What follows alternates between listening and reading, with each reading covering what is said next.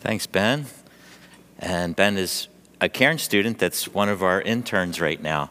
So we're so happy to have all of the college students here and all of our high school students and all of you. Isn't it great to be able to meet together? I think sometimes we take it for granted, but recently we don't take it for granted anymore. And each Sunday when we get to meet together, what a great privilege it is. And so good to see all of you and that we can be together in person. So why don't you just turn to somebody nearby where you are? Everybody's pretty close to somebody else. Just say, glad you're here, and welcome them here. And we're so glad all of you are here. Yeah, we do this together. We join together to remind ourselves of what's most important. And we can do that in a lot of different ways. Just your presence makes a difference. Just your being here impacts all of us. We get together to remember that God is someone who's worthy of all of our worship and our praise. And so we want to do that. We want to lift up his name and exalt him. The Bible says that the greatest commandment is to love God. And we know that when we do that, it gets everything else into perspective. We join together to lift our voices out loud, to encourage one another, and to sing out our faith because it impacts all of us. And then we read the scriptures, we study the scriptures, and we have the Lord's table together. So today we'll be able to celebrate the Lord's table. And if you didn't pick up one of the packets yet, you can grab one in the lobby, and we'll celebrate the Lord's table in just a little bit. Just wanted to tell you that we've been on this journey through the book of Romans. You probably noticed. And I don't know if you've had this experience like I have with my family, but we've had a couple of occasions where we've taken a pretty long road trip. And so we get everybody packed into the car, and we start off on the trip. And before we get rolling, people have a lot of anticipation. Maybe we're going to drive all the way to Florida. And so after a long time in the car, do you know what I mean? The parents know what I mean. Long time, we get to that sign that everyone's been waiting for. Welcome to Delaware. Oh, are we there yet? No, we're not there yet, right? So we have a long way to go. And I don't know if you felt that way in our journey through Romans. I really haven't. It's been great, hasn't it? In fact, I'm looking now, it looks like we might finish by around Easter time, and I'm wishing that we could create a couple more chapters or something, because it's been so good to go through the book of Romans together and just to read it, to let it soak into our souls. And as you might know, we are up to chapter 13 and verse 8, and we're continuing in our study. And the first chapters in Romans, in fact, the first 11 chapters, they set up this section of the book of Romans. The first 11 chapters remind us that we were lost. We had no hope, and God came and rescued us. That God himself, isn't it unimaginable that God himself became one of us and walked among us so that he could get us, right? He could understand us. But more than that, he could die in our place as our substitute, one for one. Because he's human and lived perfectly, he could die just for you. Because he's God, he could die for each one of us as if we were the only one, and pay completely for all the wrong things in our life, but more than that, to give all of his goodness, all of his righteousness to be placed on me, even though I don't deserve it. And the first chapters in Romans are so powerful, aren't they? To set up what's coming now in chapter 12, Paul begins to talk about, this is the Apostle Paul, writing by the inspiration of the Holy Spirit, a message to me and to you today to remember to live out our faith, to live that out with all of our heart. And so you might remember in chapter 12, there's a huge turning point in some of the verses that many of us consider life-changing to think about. Romans chapter 12, verses 1 and 2, that we should surrender ourselves then, given what all that God has done before, we should surrender our lives to him as a living sacrifice, that we give him every area of our life and say, God, I owe you everything. You created me, but then you recreated me. And what Jesus did for me, I owe you everything. And so I give my life completely over to you. And I wonder if you've done that, if you have surrendered your life. We need to do that often because we keep taking it back, don't we? he then goes on to say, don't get pressed into the mold of this world. We have a heavenly vision now of something greater that God is showing us. Don't get pressed into what everyone around you is thinking, but instead have a renewed mind. By the power of God's Holy Spirit and the Word of God, we can understand God's will and we can follow it. And when we do, we begin to live a different kind of a life. The Bible then in chapter 12 goes on and talks about how we don't do that by ourselves, but we are part of a body, part of a community of people that care about you. We do it together as the body of Christ, each one so different than the others, each one with our own gifts that God's given to us. And as we serve him together, it's like we're a body. You know, some parts are hands and feet and every other imaginable part, and we work together to bring God the glory. Now, I don't know if you're like me, but as Pastor Dan was preaching through that next section, there's a whole list of commands. It's almost like we're barraged, bombarded with commands. And I don't know if you're like me, but what I found myself doing was I started giving myself a rating. Like if I rate like 1 to 10. Did you guys find yourself doing that? How am I doing on this? So let me just give you some examples if you remember from chapter 12. Do you remember these? Love must be sincere. Hate what's evil. Cling to what's good. Be devoted to one another in love. Honor one another above yourself. Never be lacking in zeal, but keep your spiritual fervor. How are you doing so far? I found myself, I think maybe 2 on that one. Maybe a 7 on that one. Did you find yourself doing that too? These powerful commands keep us on track if we're paying attention and watching. Be joyful in hope, patient in affliction. We need that one, right?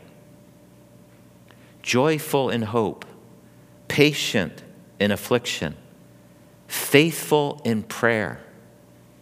These are powerful commands that orient our life if we pay attention and listen to them. Share with the Lord's people who are in need. Practice hospitality. And it's at that point in Romans 12:13 that it seems like Paul shifts his focus. He's been focusing on our relationship with one another as part of the body of Christ, our brothers and sisters, those that are here that we know and love. But now he makes it even more challenging because it seems that he now shifts the focus to people who are not Christian. They don't believe what we believe. They don't live like we do. They don't understand us. And in Paul's day, they even persecuted the Christians. They not only didn't understand them, but made life very difficult for them. And so Paul shifts his focus and now says this. Isn't this even more challenging? Bless those who persecute you. How could we ever do that? Don't curse them. Rejoice with those who rejoice. Mourn with those who mourn. Live in harmony with each other. Don't be proud, but be willing to associate with people of low position.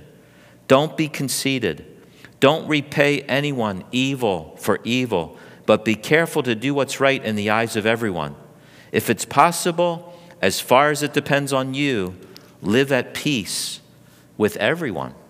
And he goes on to talk about how we shouldn't take revenge on those that hurt us, but to give that over to the Lord. These are hard sayings. If your enemy is hungry, ignore him. Is that it? No, feed him. If he's thirsty, give him something to drink. Boy, these are hard commands, and we know that it's only by the power of God and the Holy Spirit that we can live like this. But when we do, everyone, what a testimony it is to the world around us. Now, we get to verse 8 in chapter 13, and we've just gone through, if you remember last week, Pastor Dan talked about as we relate to those who are not Christians, it's important for us to submit to the government that's over us. It's almost shocking that Paul says it because he himself will end up being put in prison just for being a Christian. But he says, listen, God put the authorities that are there in place. Obey the government. Do what the government says. And we get through that passage to verse 8, And if you follow with me now, if you have your Bible or your app, or we do allow for those who are a little bit more lazy like myself, and we're going to put the Bible verses up here. So we get to chapter 13, verse 8, and listen to what Paul says. I'm going to read through the passage, and I have to admit to you that each one of the parts of this passage could be its own sermon, for sure. So we're going to touch on each part and mention some things, but I'm hoping you'll go back and study it even more. Look at verse 8 of chapter 13. Let no debt remain outstanding. And another translation says, right, owe no man anything. Let no debt remain outstanding except the continuing debt to love one another. For whoever loves others has fulfilled the law. The commandments, you shall not commit adultery, you shall not murder, you shall not steal, you shall not covet, and whatever other command there may be, are summed up in this one command: love your neighbor as yourself. Love does no harm to a neighbor. Therefore, love is the fulfillment of the law. And do this, understanding the present time. The hour has already come for you to wake up from your slumber, because our salvation is nearer now than when we first believed. The night is nearly over. The day is almost here. So let's put aside the deeds of darkness and put on the armor of light. Let's behave decently, as in the daytime, not in carousing and drunkenness, not in sexual immorality and debauchery, not in dissension and jealousy. Rather, clothe yourselves with the Lord Jesus Christ, and don't think about how to gratify the desires of our flesh. What we're going to see in this passage, there's really three things that Paul points out. And I think when we get to this point in the book of Romans, we don't see that barrage or list of commandments anymore or of things that we should follow. I think what Paul's doing is he's actually talking to us about three motivating factors so that it will govern our actions and how we treat others. Notice these three things in the passage. In verse 8a, he tells us to live honorably before people that don't know Jesus. In verses 8 to 10, to love God and to love others the way that God wants us to.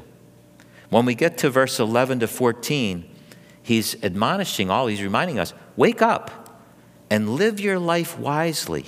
Live today as if today is your last day on earth.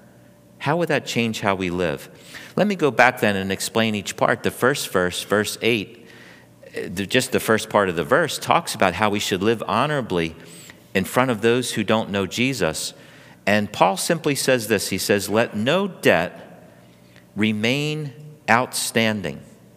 And where does he get that from? Well, if you look at the previous verse, verse 7 of Romans chapter 13, it's finishing up the section that Pastor Dan preached about of submitting to the authority of the government. And here's how he ends that section. Give to everyone what you owe them. If you owe taxes, then pay the taxes. If revenue, then pay the revenue. If you owe them respect, then respect. If it's honor, then honor. Let no debt remain outstanding. And what Paul's pointing out to us is that the way that we live does make a difference. The way that we live in our private life and even handle something like our finances is a testimony to our own family, but also it shows the character that we have to those that don't know Jesus.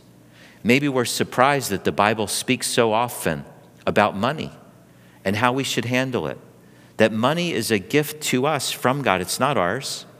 And so all that we have, we use it for His glory and realize that this is a gift from Him. Now, I don't think anybody here had this happen when you were in high school. And I was in high school before the turn of the century. That's how long it was ago. I know. And so no one else had this, I'm sure. But we used to have a couple of guys in the lunchroom, like at lunchtime, and they would always ask for money. Does anybody have this? You didn't have that. And so like back then, they would ask for a quarter. Now, what are they asking now for 20? I don't know, right? And so, give me a quarter, got a quarter. Give me, okay, 10 cents. They would even take pennies. back then, right? And as soon as they got enough money, they'd go and buy their ice cream sandwich or whatever as they were trying to get enough money for, until we kind of all found out they got plenty of money. They're totally mooching off of us. Anybody else have this experience? You're looking at me like, no, we don't know any moochers. I had to look up the word moocher because I'm like, where did this word come from? It turns out it's a Middle English word that means that you're pretending to be poor. I thought that was kind of perfect. And I don't know whatever happened to those guys that were the moochers in our class. If they ended up being moochers their whole life, I don't know. And maybe we could summarize, maybe this is a bad way to say it. Do you think we could summarize what Paul just said? Live honorably in front of unbelievers and to be careful with how you spend your money, how you use it. Do you think we could say don't be a moocher? I don't know. But, there are certain principles that the Bible talks about. A couple of Bible verses in particular, just as examples. In Psalm 37, it says, the wicked borrows and does not pay back, but the righteous is gracious and gives. In the Proverbs, chapter 22, it says, the rich rules over the poor, and the borrower becomes the lender's slave. The Bible does talk about money and how we should handle it. And Michelle and I were learning about this, and we try to follow some principles in our lives to guide how we handle our finances and the things that God has given to us. I'd like to share just a few of those with you. One is that we think it's a biblical idea to borrow only what you're certain you can repay. I think we get into trouble when we keep borrowing and we realize that we could never repay that. So what a great principle to follow. Second thing, make it your practice to save up first and then to spend, right? Sometimes we want to quickly borrow, but why don't we have a little bit more patience and save up first, and then we can purchase without borrowing money. Third, don't allow debt to become habitual or repeated or ongoing, because then it becomes a burden, doesn't it, everyone? It begins to strangle us. Number 4, we can use credit as a tool, and we have this gift of a credit card, but we should pay that credit card off every month rather than keep carrying a balance that will, again, end up crushing us. If we can't do that, then we're going to cut up our credit card, because there's a good way to use that and a bad way to use it.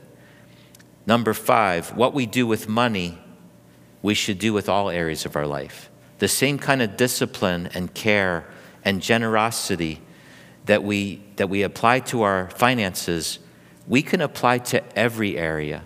To give respect where respect is due. To give honor where honor is due.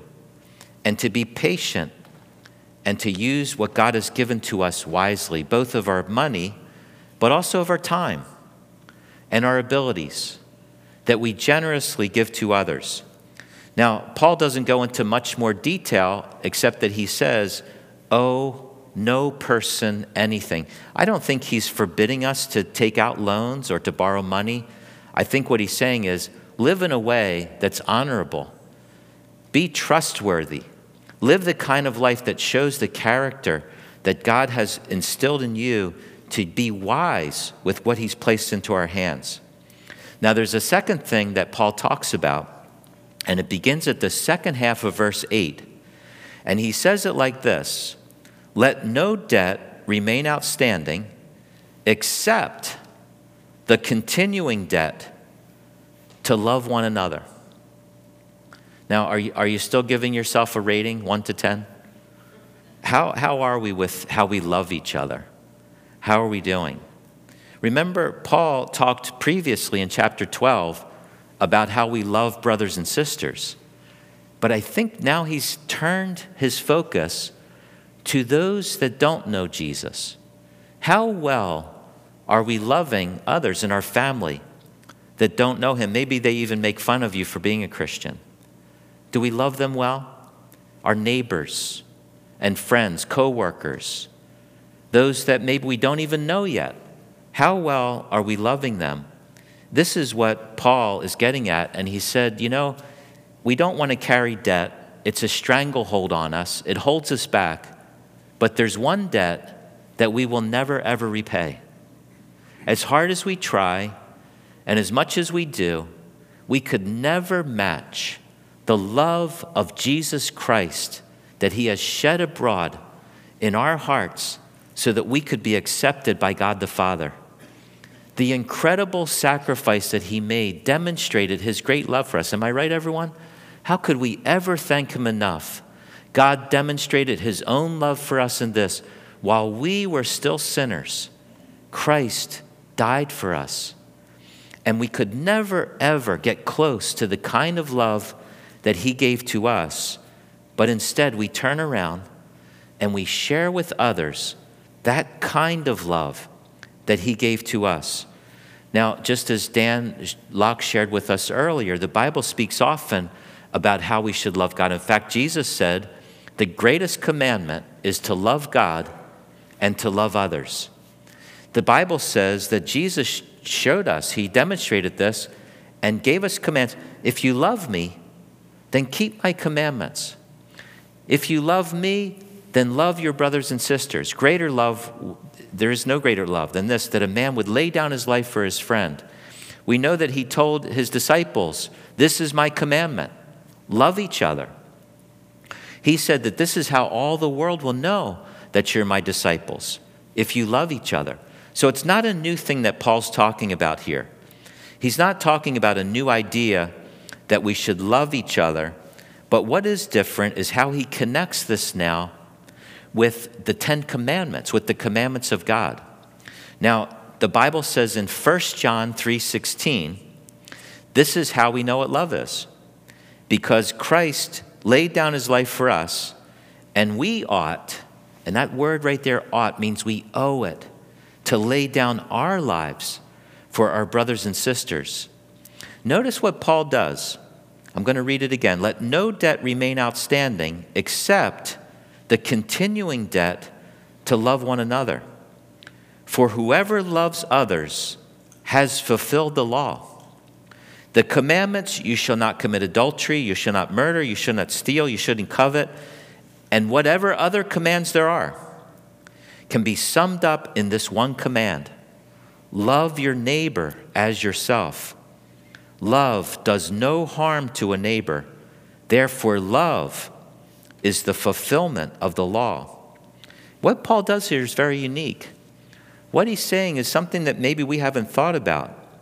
That one of the best ways that we can love others is by following God's commandments.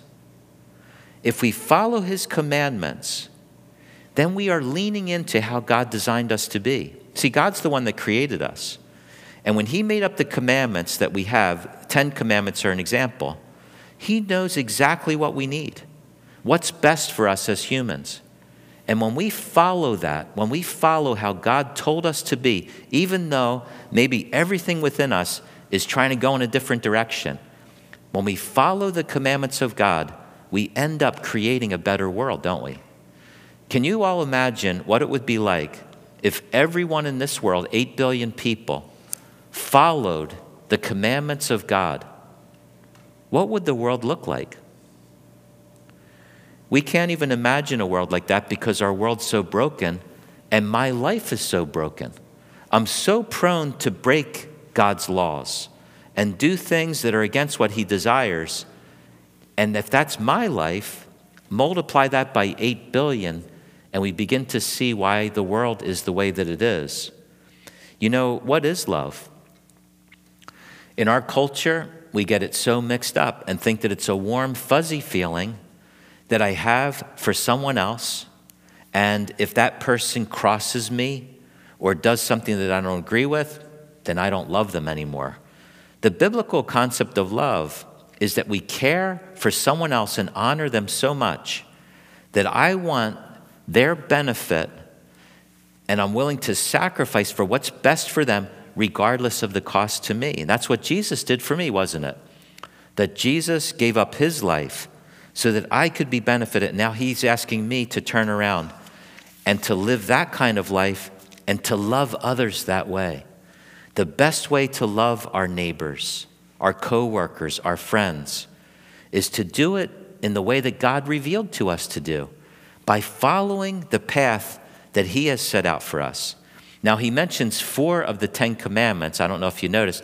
They're all from the second tablet of the Decalogue, from the second part of the 10 commandments. He leaves one out, but then he catches all of us because he says, and whatever other commandments.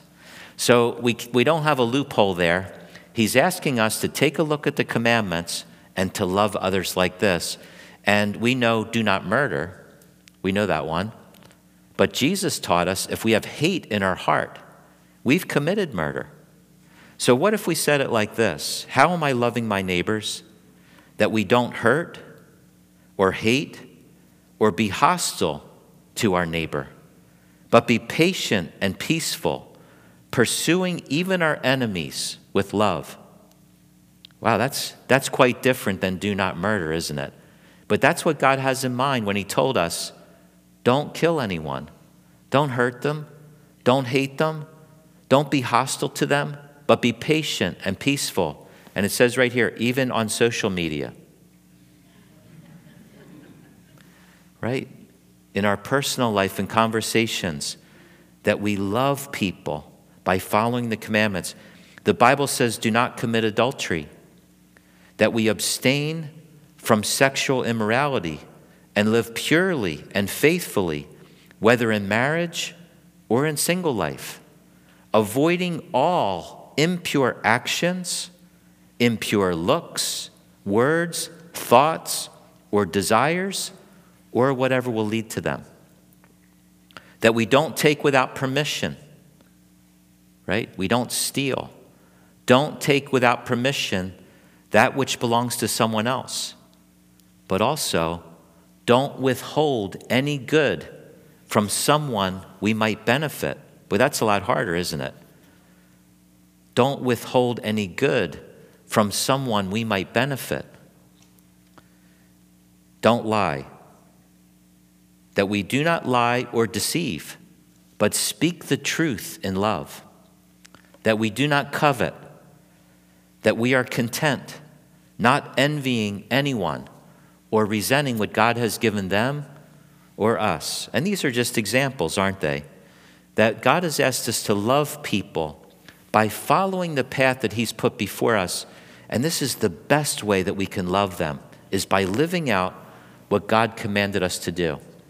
Everyone, do we all realize that love is hard for us? It's hard for us to love God and love others because it's exactly against our flesh, our sinful nature. Our nature is to push God away and to be selfish. Let's be honest. But God's asking us by the power of the Holy Spirit to do something quite different, which is every day to intentionally love others with my actions, with my thoughts, and with my life. And I don't know if you all realize it, but this church is starting to get a reputation. You know, the things that you're doing as a congregation are making a difference in this community. People talk about you. Do you know that? They talk about the way that you care and that you love, that you reach out in ways that, why would you ever do that? I don't know what you think of when I say that, but this church has done things like Code Blue, where we open up our church building to people who don't have a warm place to sleep. When the wind chill factor is 26 degrees or lower, we're happy to open up the building with a warm meal and a safe and warm place to sleep for our friends who don't have the advantage of a warm place to stay.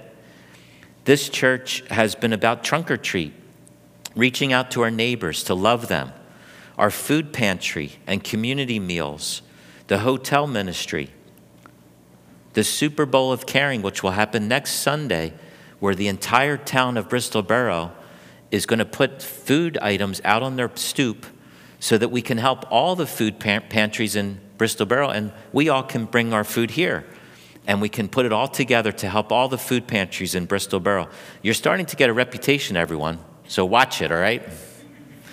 You know, it's beyond that too, because I think all of you know that there's been a lot of grief in our church recently, a lot of loss. And the way that you all have responded with cards and notes and phone calls to support and to encourage, and your prayers, they make a difference. I know that there was a young lady who found herself in a situation where she's going to have a baby and didn't quite know how she would take care of her baby. And how you all responded to that in such a loving way to help provide for little Nadia. The way that just before Christmas, we were able to help people who are immigrants to this country, who don't have a lot of family or friends and no possessions to speak of, and how this church demonstrated its love with generosity. And those who went with us, you know that of all the churches that contributed, our church may be the smallest, but we had maybe twice as much donated items than any other church. Not that we're comparing, but thank you for your generosity. You know, God has called us to love others, to love those that may not love us back. And we do that together. And now we also need to think about, how am I loving the people in my life where God's put me in my job, in my school, in my neighborhood, with my family, maybe those hardest to love or right in our own family. What if this week each one of us decided that we would pick one person that we're going to reach out to and love in a special way, the way that Jesus loved me? What if we each did that? Imagine the impact that would have. And this is exactly what God has wanted us to do, isn't it? God wants us each to shine like a light so that where he's placed us, people will know of who God is and what he's like. This is what Paul's talking about, and you can tell because now Paul launches into a wake-up call. Did you notice what follows this then? Live each day wisely, he's saying. Listen to these words. Do this, understanding, everyone, the present time. The hour has already come for you to wake up. Wake up from your slumber, because our salvation is nearer now than when we first believed. The night's nearly over. The day is almost here. So let's put aside the deeds of darkness and put on the armor of light. Boy, that's a very inspiring charge, isn't it, for us all? To put on the armor. Not quite like Iron Man, but way better, right? Our light is going to shine with Christ in us if we put on our armor and we begin to live out the faith that God's given to us. You saw the imagery there, right? To wake up, because we all need that, don't we? We find ourselves sleepwalking through life. One day turns into the next. We don't stop to ponder, to think, to reflect, and find ourselves wasting our lives. It's time to wake up, right? Maybe literally for someone in here this morning that dozed off. But, right, time for us to wake up and to get working. We put on our armor. You know, when someone puts on a uniform, it does a couple of different things. One is it shows everyone else who they represent. But it does something to the person wearing the uniform. I don't know if anyone here has done that. You've put on your uniform, or maybe you're in the medical profession and you wear your scrubs, or put on your lab coat in research. When you do, it changes you. It reminds you of who you are, not just how people see you, but reminding yourself that we are the followers of Jesus Christ. And I'm going to stand up today and shine as a light to those who need him most, to love the people that are most difficult to love, so that they can see the light too. When we wear a uniform, we also identify with everyone else on our team, everyone else that's in the same uniform, and so we all, as one church, stand together to serve the Lord, to make a difference in this world. And time is short, everyone. You heard what Paul said. We never know when Jesus will return. It's deep into the night now, and the morning's coming soon when Jesus will come back. None of us know how much longer we have. We have this day, and so let's live wisely as if this is our last day, to live all out for him, to wake up and to do what he wants us to do. Now, you're going to notice that he's asking us to live in a certain way, and he's going to have pairs of words now. 3 pairs of words. Let us behave decently as in the daytime, not in carousing or drunkenness. There's the first pair. not in sexual immorality and debauchery, there's the second pair, not in dissension or jealousy.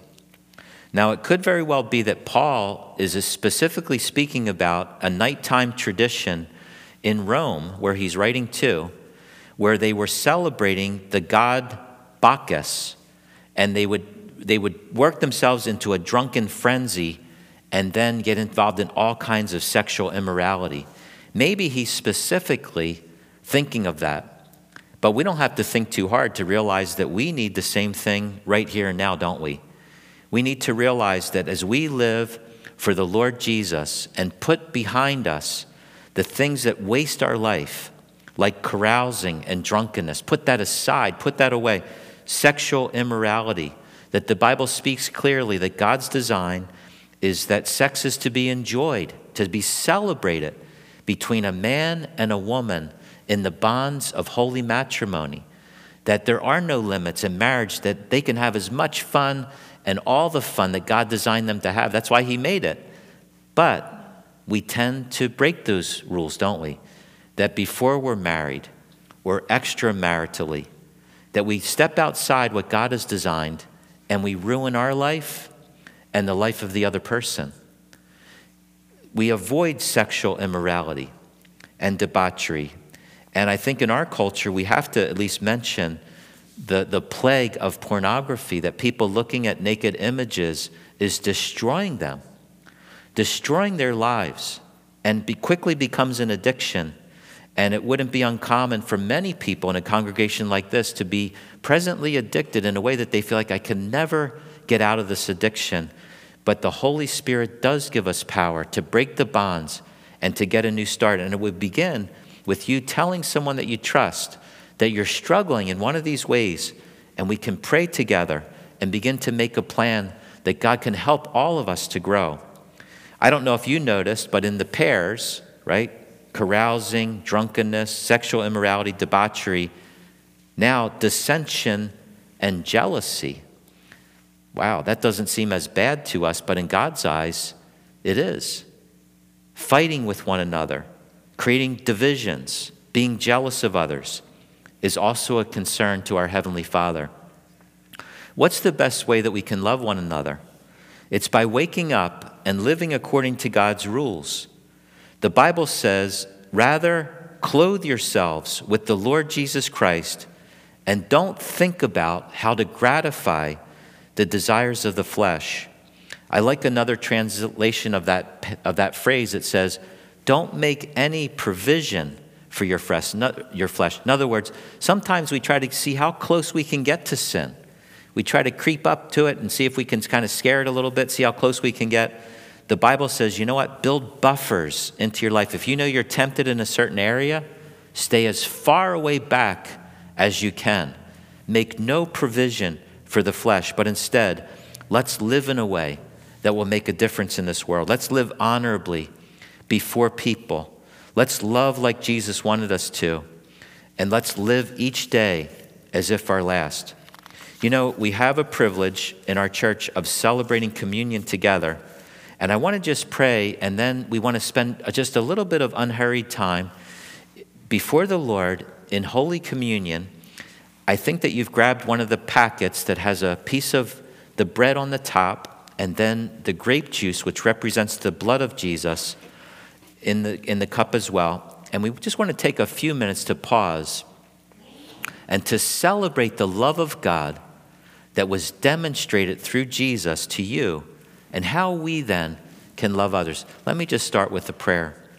So, Father, we thank you today for the revelation of your word, for the power that it holds when we listen and wake up and decide to take action. Lord, we know that to love others is not our natural inclination. We need your Holy Spirit's power in us to love others. And so, Father, as we reflect on what you have done for us, may you fill us with your love, that we can overflow into the lives of brothers and sisters, but also into the lives of those who do not know you. We pray in Jesus' name. Amen. Now, we celebrate open communion in our church, which means that everyone is welcome.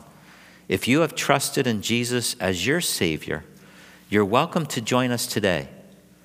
The Bible says that before we take the bread and the cup, that we should examine ourselves, that we should see if there's any unconfessed sin or something between us and God, and before we partake, that we should make that right with him. The Bible says that you can do that right here and now, that if there is something between you and God, that if we confess that to him, he is faithful and just and will forgive us and cleanse us from all unrighteousness right here and now. And so now we can partake together. I want to just pause for a moment while Dan just plays some instrumental music and just give you a chance to talk to your Heavenly Father. Talk to him about your life. Maybe you've noticed that you haven't been very loving lately, and you want to just talk to him about that. Maybe you want to hold the bread and thank him for his broken body, which was given for you so that you could have life. Spend just a moment now in unhurried, quiet time just between you and the Lord and enjoy his presence with you, and then we'll partake of the bread together.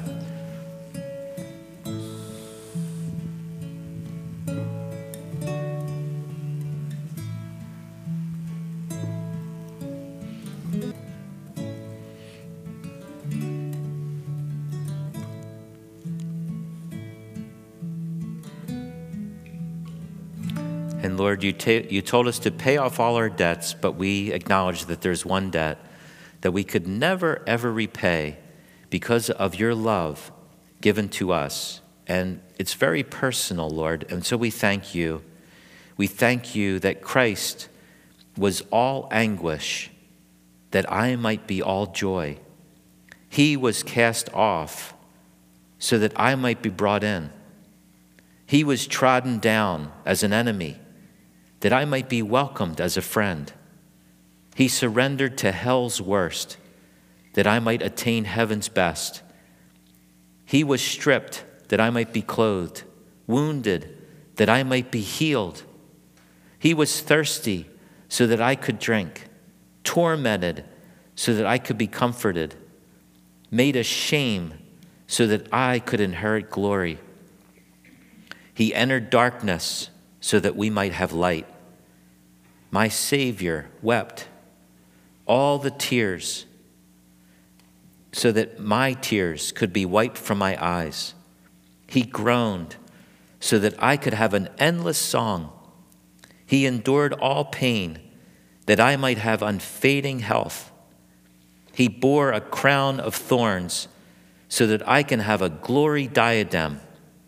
He bowed his head so that I might lift mine up. He experienced reproach, that I might be welcomed. He closed his eyes in death, that I might gaze on unclouded brightness.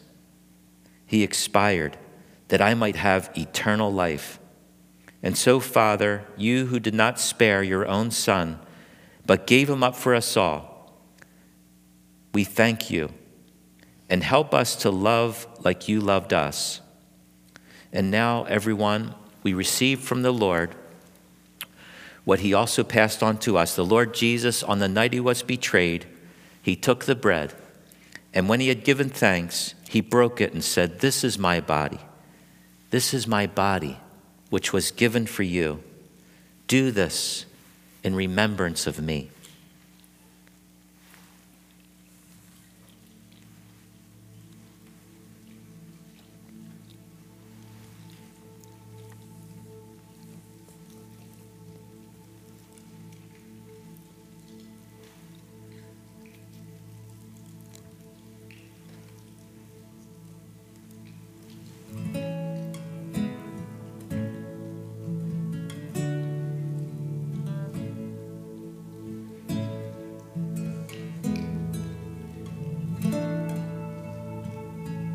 When the path that I feared is the way he has set, and I long to give in and retreat. Jesus, I hold as I face every step. Lord, he will give me his peace.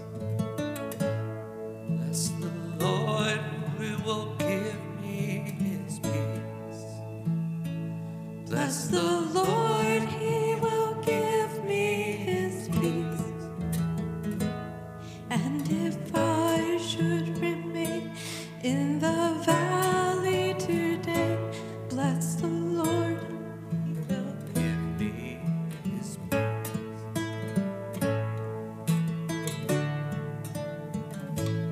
When the road that I tread fills my heart with despair, and it seems that my grief has no end, still to Jesus I hope, who will walk with me there, and the Lord, he will give me his strength. Bless the Lord, he will give me his strength. Bless the Lord, he will give me his strength. And if I should remain in the valley today, bless the Lord, he will give me his strength.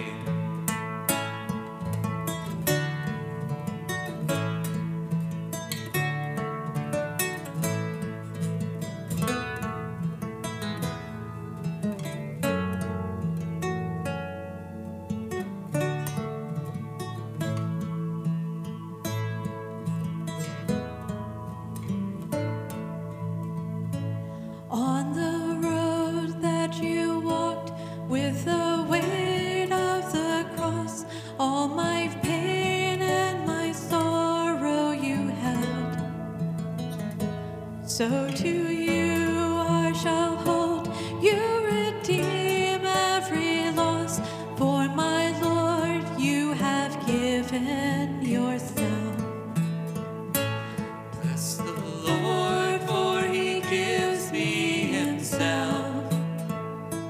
Bless the Lord, for he gives me himself. And if I should remain in the valley today, bless the Lord, for he gives me himself. Bless the Lord, for he gives me himself. Bless the Lord, for he gives me himself.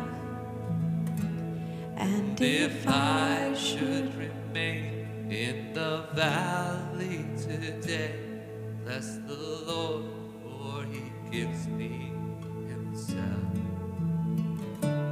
Bless the Lord, for he gives me himself.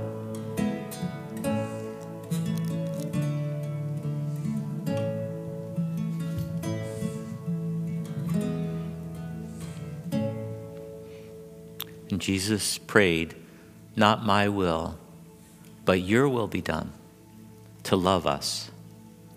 Knowing that he would be going to the cross, the Bible says that he set his face like a flint to go to Jerusalem. He wouldn't be moved to the right or to the left because he knew he was going there for you and for me.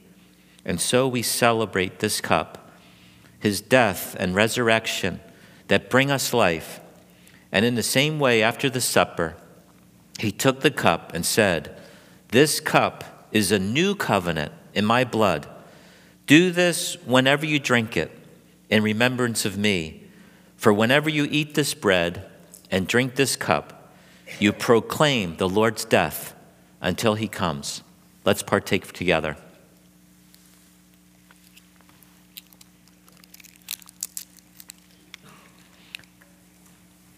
And so, Father, we thank you for your great sacrifice.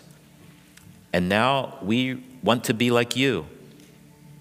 Help us, Lord, to love as you loved us, without limits, generously, holding nothing back, waking up out of our slumber to live this day as if our last, we pray. In Jesus' name, amen. Do you want to stand? And if someone's close by, just grab onto them. And let's sing this song together. Blessed be the tie that binds our hearts in Christian love. the fellowship of kindred minds is like to that above.